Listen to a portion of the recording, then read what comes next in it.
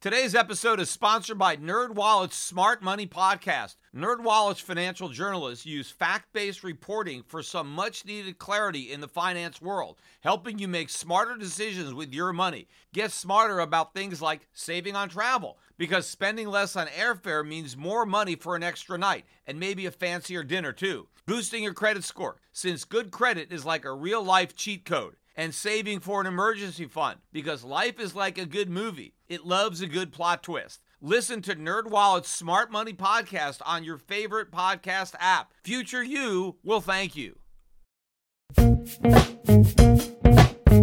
The Peter Schiff Show. Well, I am getting ready to go to New Orleans. I'm leaving on Wednesday. Not sure if I'll be able to record another podcast before I go. So this may be the only one of the week unless something really big happens, in which case I may record one from my hotel room in New Orleans. But generally, I'm pretty busy at that conference. Hopefully, a few of you will be down there. I know I mentioned it a couple of times on my podcast. I don't know, it's probably too late to get a last-minute ticket, who knows? But certainly if you're in driving distance of New Orleans, it's pretty easy to get down there. Not really sure the hotel situation, but if you live in New Orleans, you don't need a hotel. So you can come down to the conference. I'll be there. My family will be there. We'll have a booth down there. A lot of other good speakers, too, not just me. So looking forward to getting down there, listening to some jazz, eating some Creole cooking. Great restaurants, very charming place to be. A lot of action, a lot of fun in New Orleans. Hey, the stock market today, for a change, was down.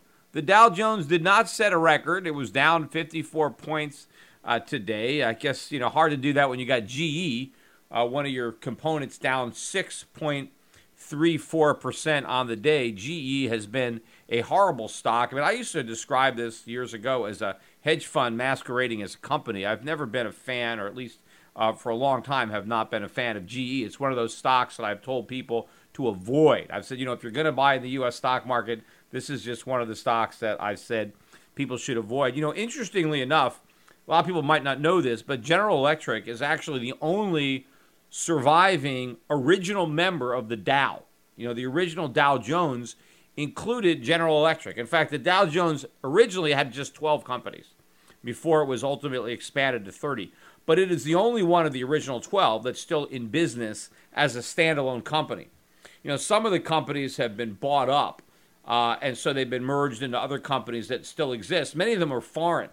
For example, American Tobacco was one of the original companies. Now it's part of Fortune Brands. American Cotton Oil, that's now part of Unilever. So that's but they don't exist anymore. Same thing, U.S. Rubber, that is owned by Michelin. So another foreign company. U.S. Leather, I mentioned. I think that's the only of the original Dow 12 companies that completely just went out of business. Nobody bought it. I think it was just dissolved. But other names, Tennessee Coal and Iron, North American, National Lead, Laclede Gas, Distilling and Cattle Feeding, Chicago Gas, American Sugar. I mean, these companies don't exist anymore. But that was the Dow Jones, the industrial average back then. So it shows you over long periods of time, a lot of things change.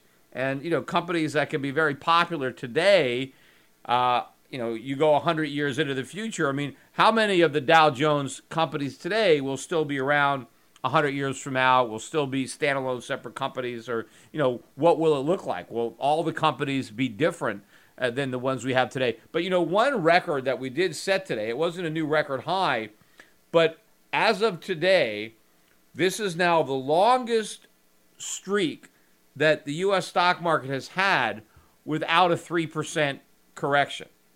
The record prior to this was set back in 1995, which was kind of early in that bubble, right? That eventually became a very big bubble because the market went up from 1995 all the way through 2000. So I doubt that we're going to have another 5 years of rally on top of this new record. And there's a lot of other records in low volatility that are being set, not all-time records, but records that go way back to the dot-com bubble as far as complacency, lack of volatility, just how orderly this advances, how few things make the market nervous. But there's one thing now that has the potential to cause a short-term decline of more than 3%, and that would be no tax cut, right? If the Republicans announce that they're at a deadlock and we're not going to have any tax reform or tax cuts, if that announcement is made, it seems to me that the stock market is going to get hit, right? Because everybody agrees now that that's what's going to happen. I mean, the question is how much of the rally is going to be surrendered if we don't get a tax cut. But, you've got everybody in Washington, on Wall Street, out there saying that if we don't get this tax cut, the market's going down. And so what does that mean? That means we're getting a tax cut because nobody in the Trump administration wants the market to go down. I mean, after all, the market is now the barometer by which we're measuring the success of the Trump presidency. And, of course, by extension, the Republicans, right? The Republicans, if they want to get reelected to their House seats in 2018, the Dow Jones had better be higher than when Trump was elected, because that's their main bragging point, that the stock market is up. You see, this is not about making America great again. It's about making the stock market great again. Not that it wasn't great before Trump was elected, but now the greatness of the stock market goes hand in hand with the greatness of America. So there's no way the Republicans want to let the stock market get clobbered because they failed to deliver the tax cut that now everybody agrees is essential to maintaining the momentum in the market. Donald Trump also, obviously, he's not up for re-election in 2018, but he doesn't want to lose the Republican majority. And not that he's been able to accomplish much with it, but obviously it'd be so much harder if he lost it. So everybody wants the market to go up. So we are going to get a tax cut. But that pretty much assures that we're going to get a huge increase in budget deficits and the national debt. They've already cleared the way now in the Senate, and the House is about to rubber stamp it some way, that the Republicans are allowed to reduce revenue to the federal government by $1.5 trillion in their tax cut over the 10 years. So it's not $1.5 trillion a year. It's only $150 billion a year. Over 10 years, that amounts to $1.5 trillion. But of course, remember, government spending is going to rise substantially over those 10 years. So the government actually needs a lot more revenue in order to cover all its spending plans.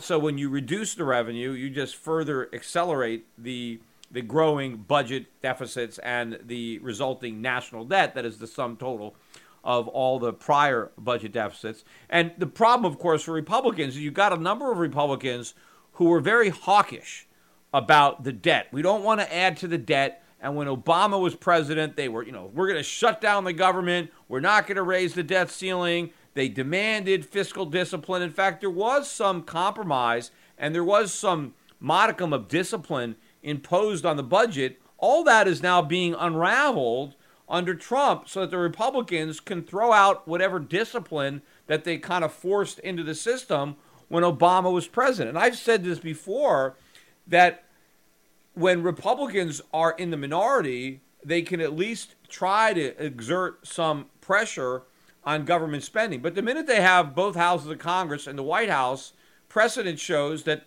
they don't care about the deficit. The deficit is only a problem when they are in the minority. But when they have the power, then they don't care about it because they want a tax cut. And deficits be damned, right? We're going to cut taxes, especially since the market now depends on it.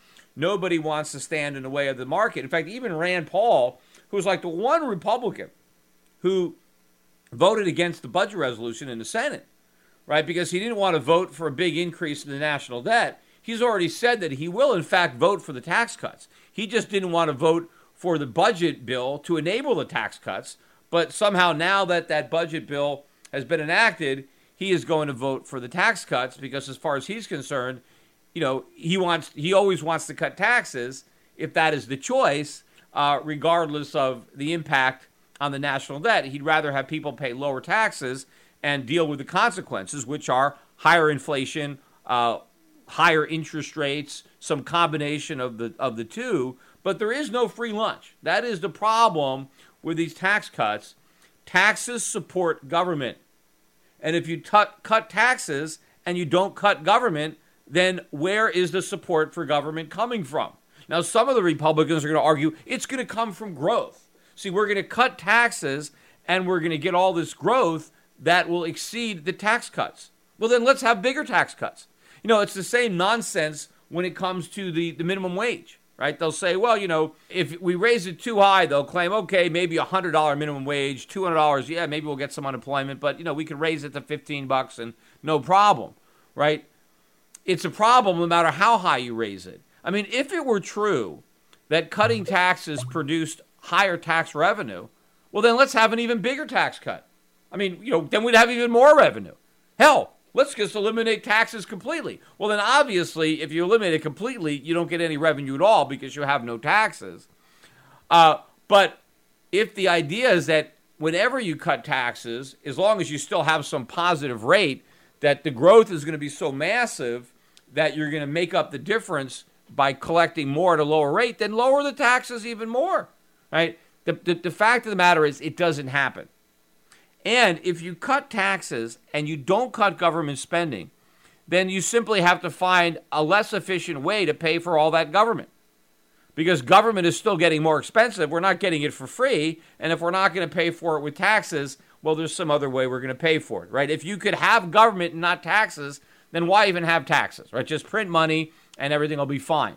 You can't do that, and so the tax cuts are not going to produce the growth, but we're going to have them anyway because now the Republicans have boxed themselves into a corner.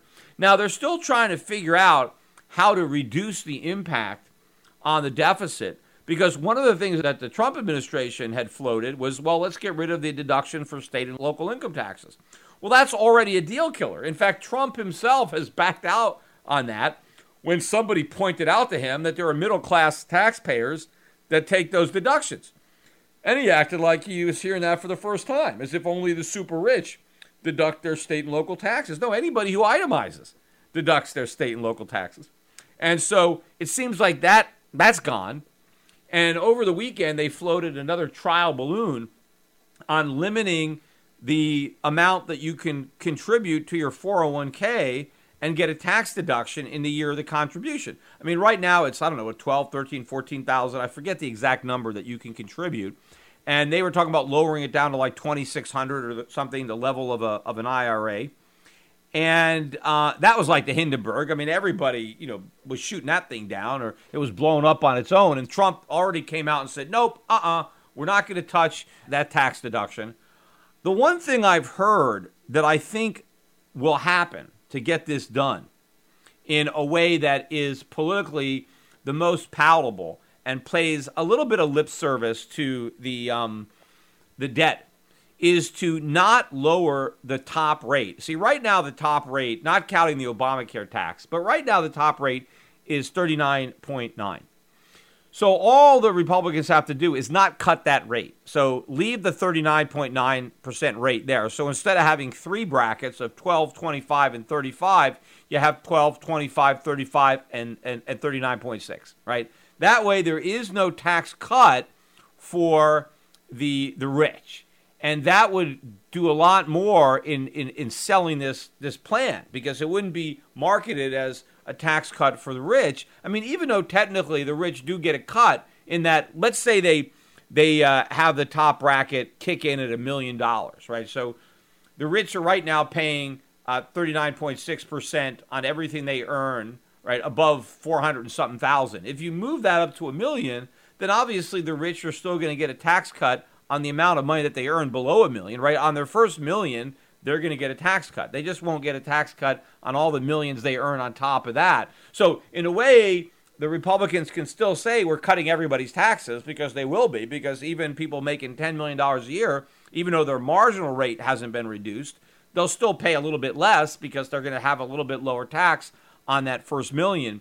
But it will do a little bit in limiting the impact on the budget deficit, and politically, they won't be able to talk about how, all this benefit are going to the billionaires because their benefits are going to be capped at that first $1 million, and then beyond that, they won't have a benefit. So I have a feeling that this is what is going to happen. I mean, there's some talk that they might actually raise that fourth bracket above 39.9, maybe 40 or higher. I don't think they want to do that because they don't want to raise anybody's taxes, but I think just not cutting taxes on incomes above a certain level, I think will do a lot to make the bill sell better, especially since Trump has promised that he doesn't want to cut taxes for the rich. So at least if he does that, then he can claim he kept that promise, and it really is a tax cut for the middle class, or even the upper middle class, but just not the 1%. But the problem that they're going to have if they do that is that they're reducing the tax rate on pass-throughs, and I've talked about this, to 25%. And so if you have the 39.6% bracket still there, well, that's an even bigger incentive for wealthy people to be paid as a owner of an LLC. Although most people that earn a lot of money today, I would say the typical guy or gal that earns over $1 million a year in America does not do it on a salary. He's not getting a W-2 for $1 million a year. I bet most of the people that earn that much money or more are earning their money as owners of an LLC. Right? Take an NBA basketball player. Maybe he's paid $10 million a year to play basketball. I doubt that he's doing it as a W-2 employee. He probably has a company set up, an LLC, and the basketball team that he is working for, contracts with the LLC, and it pays the LLC. And then the basketball player, runs all of his business expenses through the LLC, pays his sports agent, or pays for his office that he has, or with his staff, his secretary, his accountant, whatever it is. And then whatever's left over, he gets a dividend or a pass-through. And right now, it's taxed at whatever the income tax rate is. But if the pass-through rate comes down to 25%, well, that guy is going to be paying 25% on his $10 million income. Now, I don't know if the Trump administration thinks an NBA player making $10 million a year should qualify as a small business. So they're going to have ways to prevent that NBA player from utilizing this 25% tax rate, which, again, to me makes no sense. Because if Trump really wants to cut taxes for the small businessman, he doesn't have to do anything with the pass-through rate, because the pass-through rate already taxes you based on your income. So, for example, if a guy runs a dry cleaner and makes $35,000 a year running a dry cleaning, he has one dry cleaner, and he's a small business, and he's not making a lot of money running that dry cleaner. Right now, I guess he'd pay taxes at 12% rate based on whatever these new brackets are probably going to be. That'd probably put him in the 12% bracket.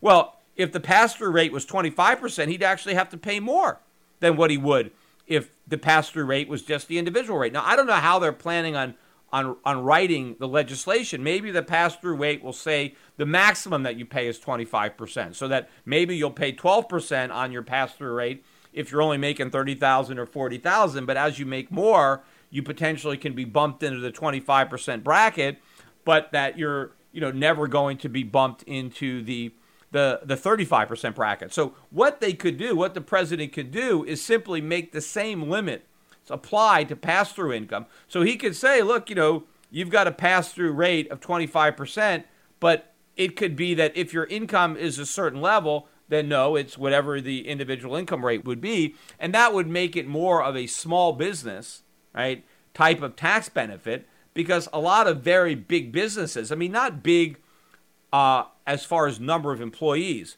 but big as far as how much money the owners of those businesses earn because they operate them. You have a lot of small businesses where the owners are earning millions and millions of dollars, maybe tens of millions or hundreds of millions of dollars a year, that are going to see a big drop in their taxes. Not that I'm against that. I'd love to see a big reduction in taxes, but I want to see a big reduction in government spending so that we can afford it.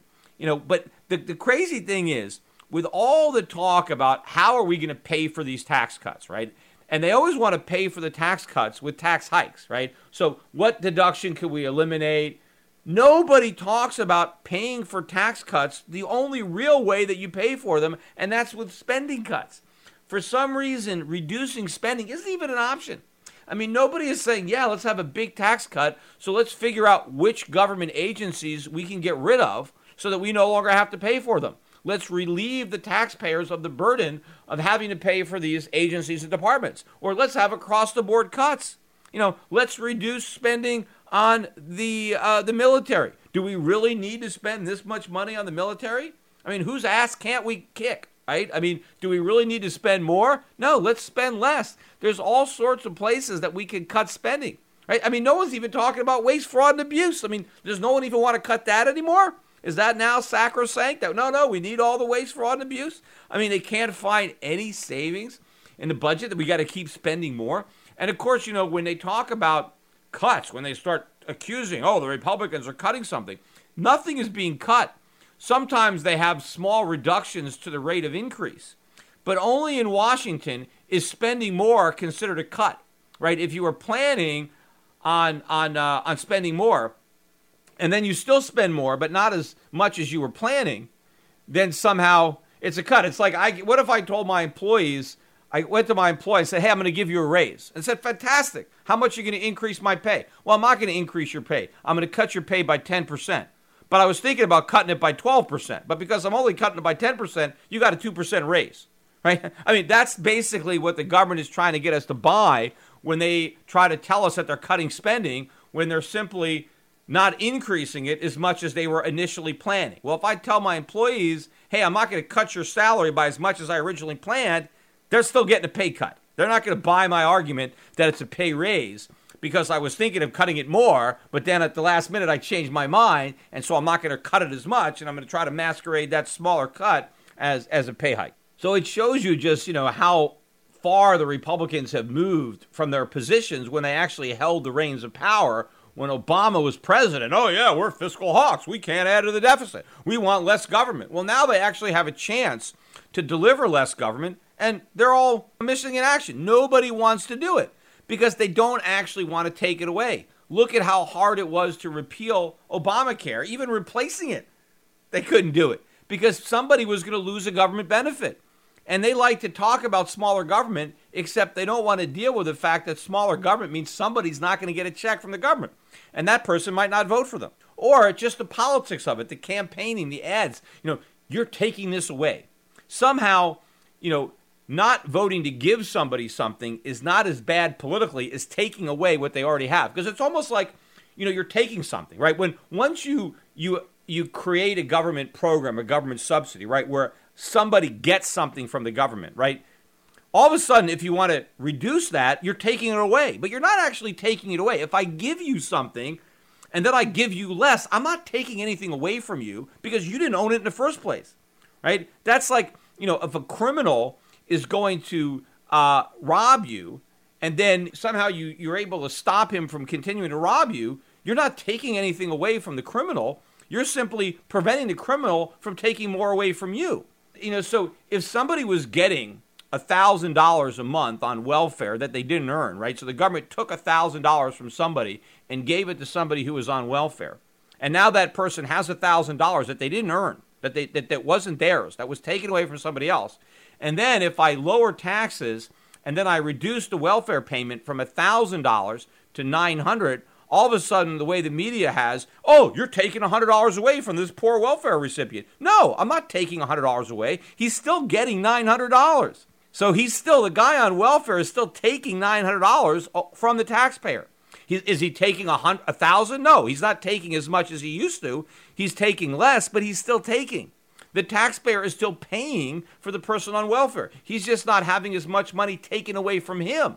But the way it is marketed politically is a redistribution. Money is being stolen from the poor, taken from the poor, and given to the rich, right? It's not being given to the rich. It's just not being taken, right? We're just taking less. It's the welfare recipient who's being given less.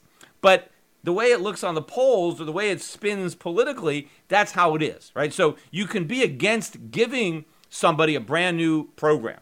But once that program is in place, nobody will ever take it away because now you're taking something away from somebody that's theirs. And now you're a bad person. Now you're the Grinch. That's why every government program that's ever been created is still here.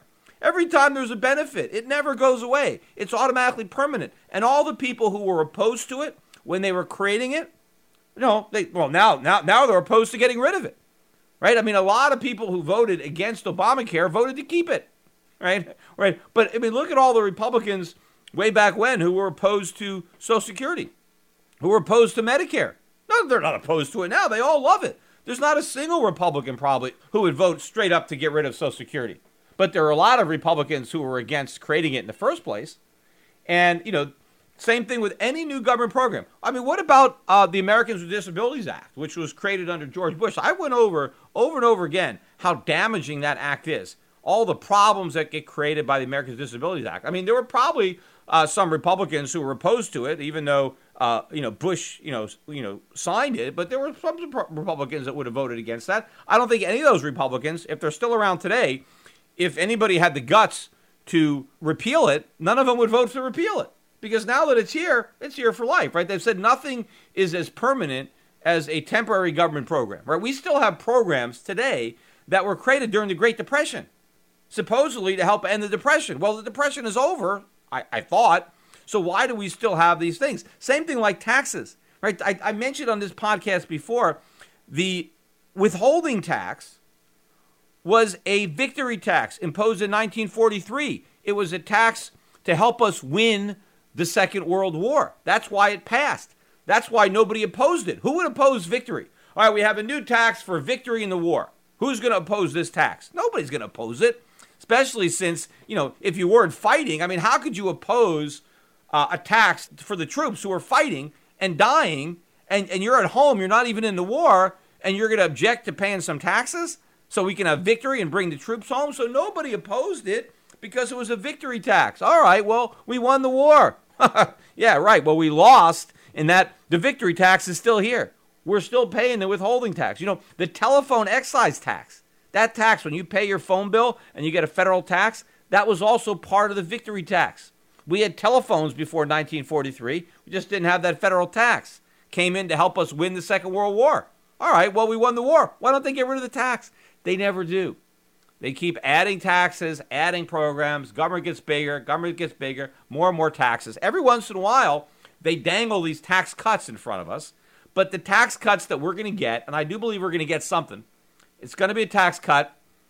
It's not going to be as big as for the upper end. They're going to find ways to limit these deductions for the higher earners. But they may open up a huge can of worms that the tax lobby will exploit as far as the loopholes that they're going to leave to enable people to reclassify their income out of 39.6% down to 25%. We'll see how big a loophole they leave there. But believe me, if they leave anything, people are going to find a way to get through it.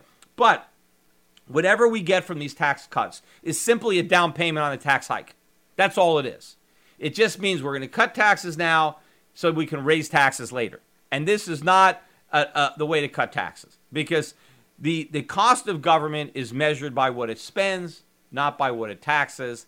And any tax cuts we have now is just a down payment on a tax hike later. And if we don't get the tax hike, we're going to pay even more because we're going to have higher interest rates, higher inflation, or a combination of both. Now, I know a lot of people think, well, look, we've had these huge increase in deficits over the past 8 years. And look, interest rates are really low, right? So it doesn't matter how big the deficits are. It's never going to make interest rates go up. All right, then fine. Let's then cut taxes even more. If it doesn't matter how big the deficits are, then, go for 30 trillion, go for 40 trillion. If it doesn't matter, obviously it matters, right? Otherwise, we wouldn't have to have taxes at all. The question is, when will the magnitude of deficits force interest rates higher? It's going to happen eventually, and then they're going to skyrocket.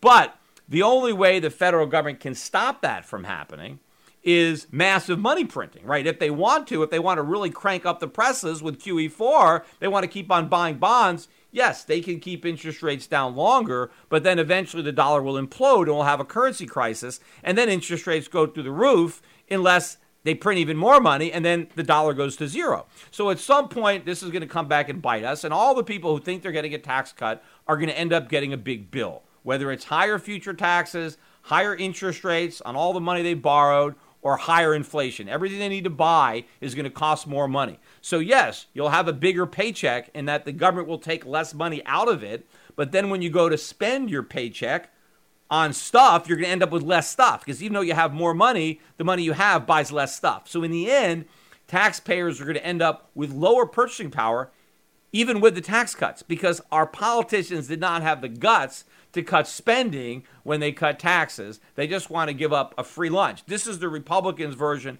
of a free lunch. The Republicans always want to accuse the Democrats of promising the voters something for nothing when they talk about government programs. Well, Republicans do the same thing when it talks about tax cuts. We're going to cut taxes and we're not going to cut any spending, right? Their Democrats are like, well, we're going to give you all these new programs without telling how they're going to pay for it. Well, the Republicans are going to deliver all kinds of tax cuts without telling how they're going to make government smaller so we can actually afford these cuts. Hey, I wanted to wind up this podcast, talk a little bit more again about Bitcoin, which has moved through another milestone over the weekend. We were trading above 6,000. I think we got close to 6,200. Not sure if we got above it. There's so many different exchanges, it's hard for me to keep track. I know as I'm recording now, we're about 5,900. We did get back down to almost 5,600 during the day. So again, the volatility continues, but the direction is clearly up. I would put the support now around 5,000. That used to be resistance. So at this point, 5,000 or so, or maybe just below, is the support in the market right now. But there was some selling intraday, and then you had billionaire Saudi prince Al Alweed was talking. I guess I'm not sure where he was speaking. I saw some of his comments on CNBC, and they were asking the guy a lot of questions about a lot of things. And obviously, he's pretty influential because he oversees an enormous amount of money. You've got all the kingdom's oil revenues coming in, and so he's got a lot of money to invest, and he has a huge portfolio, big shareholder. He owns a lot of U.S. stocks as well. And he was asked about Bitcoin and cryptocurrencies. Pretty much everybody now. I mean, whenever somebody is interviewed, no matter who it is, they've got to get their opinion on Bitcoin. Where do you stand, pro or con? And, of course, the Saudi prince was very negative. He said it was an Enron in the making. I don't understand it. I think it's going to crash. And I think what's interesting, though, about the Saudi prince's criticism is what he points out as being the problems are exactly the benefits that the people who are buying see in the currency. At least a lot of the people who are buying it because they really believe in it. I mean, at this point, there's lots of people who are just buying it because it's going up. So they don't really have any other allegiance to other than the fact that it's going up, right? I mean, there have been few investments that have delivered the type of returns that you've had in cryptocurrencies. I mean, these have been the biggest gainers. And so there's a lot of money now, whether it's hedge fund money or just little kids. I forget if I mentioned, but over the weekend, my son's 15-year-old friend, for the first time, put $600 into Bitcoin. Now, I don't think he's a financial genius. I don't even know if he understands what's going on. Maybe he does. I don't know. I mean, there's some smart 15-year-olds out there. But a lot of people, 15-year-olds who have $600 and hedge fund guys who are managing billions of other people's money, they all want to go where the action is. And right now, the action is in the cryptocurrencies. So there are some people that are in there because they actually believe that this is a game changer, and they believe in all of the libertarian free market aspects of these cryptos. And then you got people that think, look, I don't care. I just want to be in and out and make some money, right? And so they're there. So everybody is being asked where they stand. But he is saying, look, I don't like it. It's crazy. There's no central bank.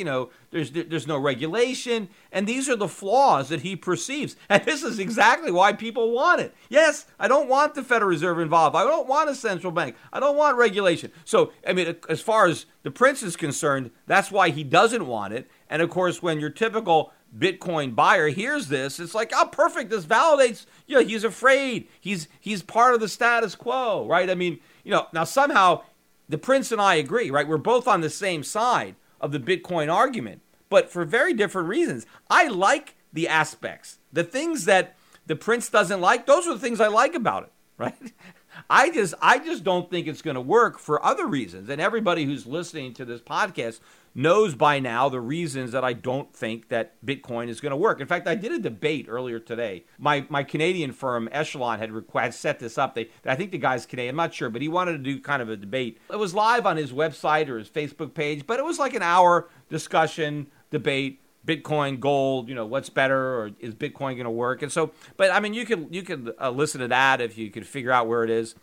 But the people on my podcast know all the reasons that I just don't think that it's going to work as money. I just don't think it's going to succeed as a store of value.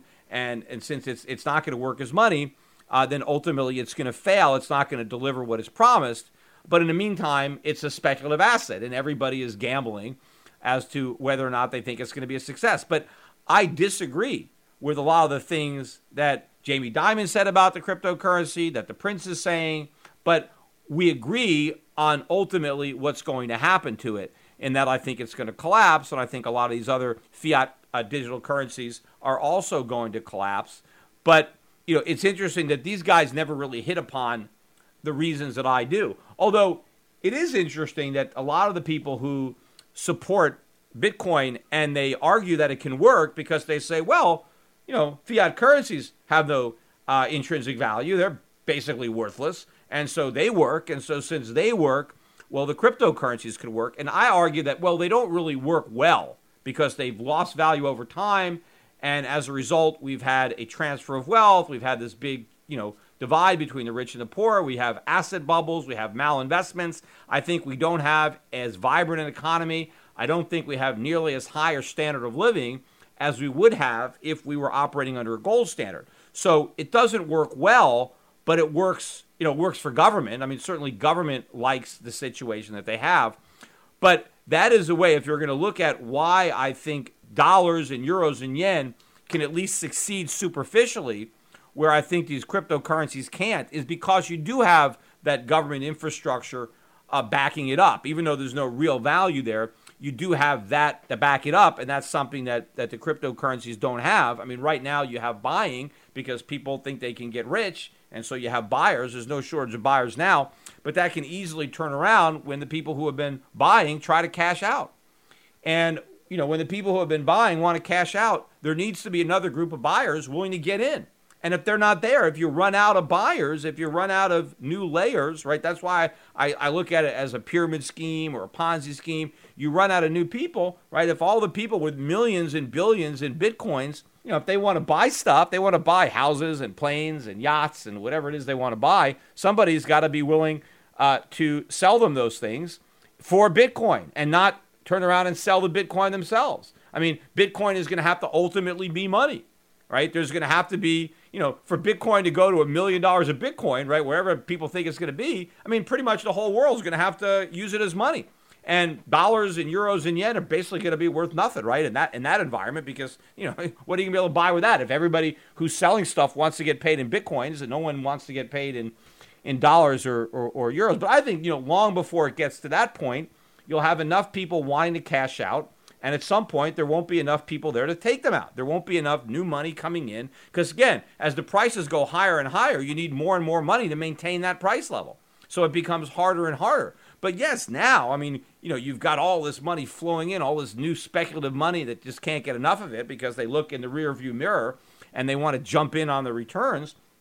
But the dynamic is going to look very different when you start to see the reverse. In fact, one of these things this guy was telling me that I was debating with, he was talking about how the millennials really like cryptocurrencies better than gold, because, it's really easy and, it doesn't take up any space. And like I'm saying, look, gold doesn't actually take up much space. But I think one of the reasons millennials really like it is because it's going up. They like it because they're making money. Right? That's what they like about it. I think you get a 90% correction, like we had when it went from 1,000 down to 200. That was maybe an 80% correction. I don't think the millennials are going to like it so much. And I know a lot of the true believers who told me, yeah, I'll just buy more if it goes down 90%. And I'm sure there are some of you who will. There are some true believers that will, but there's a lot of people that aren't true believers. There's a lot of people that just got in to catch the ride. A lot of people just got in to make money. And believe me, they're going to be disillusioned when this thing collapses and their sure thing, has gone down 80, 90%. They're going to sell out, right? And then they're not going to buy it again, right? They're not going to be fooled the second time. They're not going to get suckered into the same thing again. They're going to lick their wounds. And, a lot of them are going to complain to government. Who knows the next big move down? I mean, what kind of regulation that might spark, because whenever people lose money, that's a political cause that somebody's going to champion because it helps get them votes and, they care about the little guy. So, but anyway, I just wanted to mention that, of course, so far, every time some major personality comes out and says something negative about Bitcoin, it normally rises. So, we'll see. We'll see if, we end up getting a Saudi prince bump and we move from 6,000 to 7,000 or wherever we're going to go on Bitcoin. And again, the guy was telling me, why aren't you encouraging people to buy? Look, I'm not going to encourage people to gamble. People can make their own decisions if they want to gamble, right? Because, hey, Bitcoin can go to 10,000, can go to 20,000, can go to 30,000, can go to 1,000, can go to 100, can go to 0, right? So it's a gamble either way. You decide. The momentum is there, right? So I would say on any given day, it's more likely to go up than down. On any given day, if you buy the dip, you'll make money until you don't, right? That's the thing. You don't know when your luck is going to run out. And so, you're playing with fire, if you're doing it. Now, so far, no one's getting burned. Everybody's, this is great. I'm playing with fire, but, it's not burning me. Well, at some point, people are going to get burned, and I don't want to encourage people to do something if I know they're ultimately going to get burned, right? When the music stops, if you're holding the bag, or if you're not in a chair, you're out of luck. So people can decide on their own if they want to play the game, and they have to decide on their own when to get out. The only advice I've been telling people is, if you do have profits, take some, right? Don't leave the entire bet on the table, right? Play with the house's money and take your own money and do something safe with it. Invest with me, or invest in gold, or, I mentioned in this company, Gold Money, which I think is an excellent play. Again, I can't give stock advice on this podcast, but talk to one of my brokers, because, there are ways to benefit from cryptocurrencies. There are ways to invest in businesses that will profit from the crypto bubble if it continues to get bigger and bigger and bigger. And if it never pops, well, then the profits will continue to grow. But I think we got a situation with this company where we profit from the bubble, and then we profit more when the bubble pops. Because I think gold is going to be the primary beneficiary of the collapse of the crypto bubble. Because I think a lot of people who have made the movement from fiat to crypto will ultimately make the movement from crypto back to gold. I mean, they should have gone to gold all along. That's where they should have been. But they got sidetracked by the allure of all the easy money being made in the cryptos. But again, I've said this before, the people who have jumped from fiat to cryptos have gone from the frying pan into the fire. They just don't know it yet, right? And when they find out, when the heat gets turned up, and then now they're going to really try to get out of the fire, they're going to come home to gold.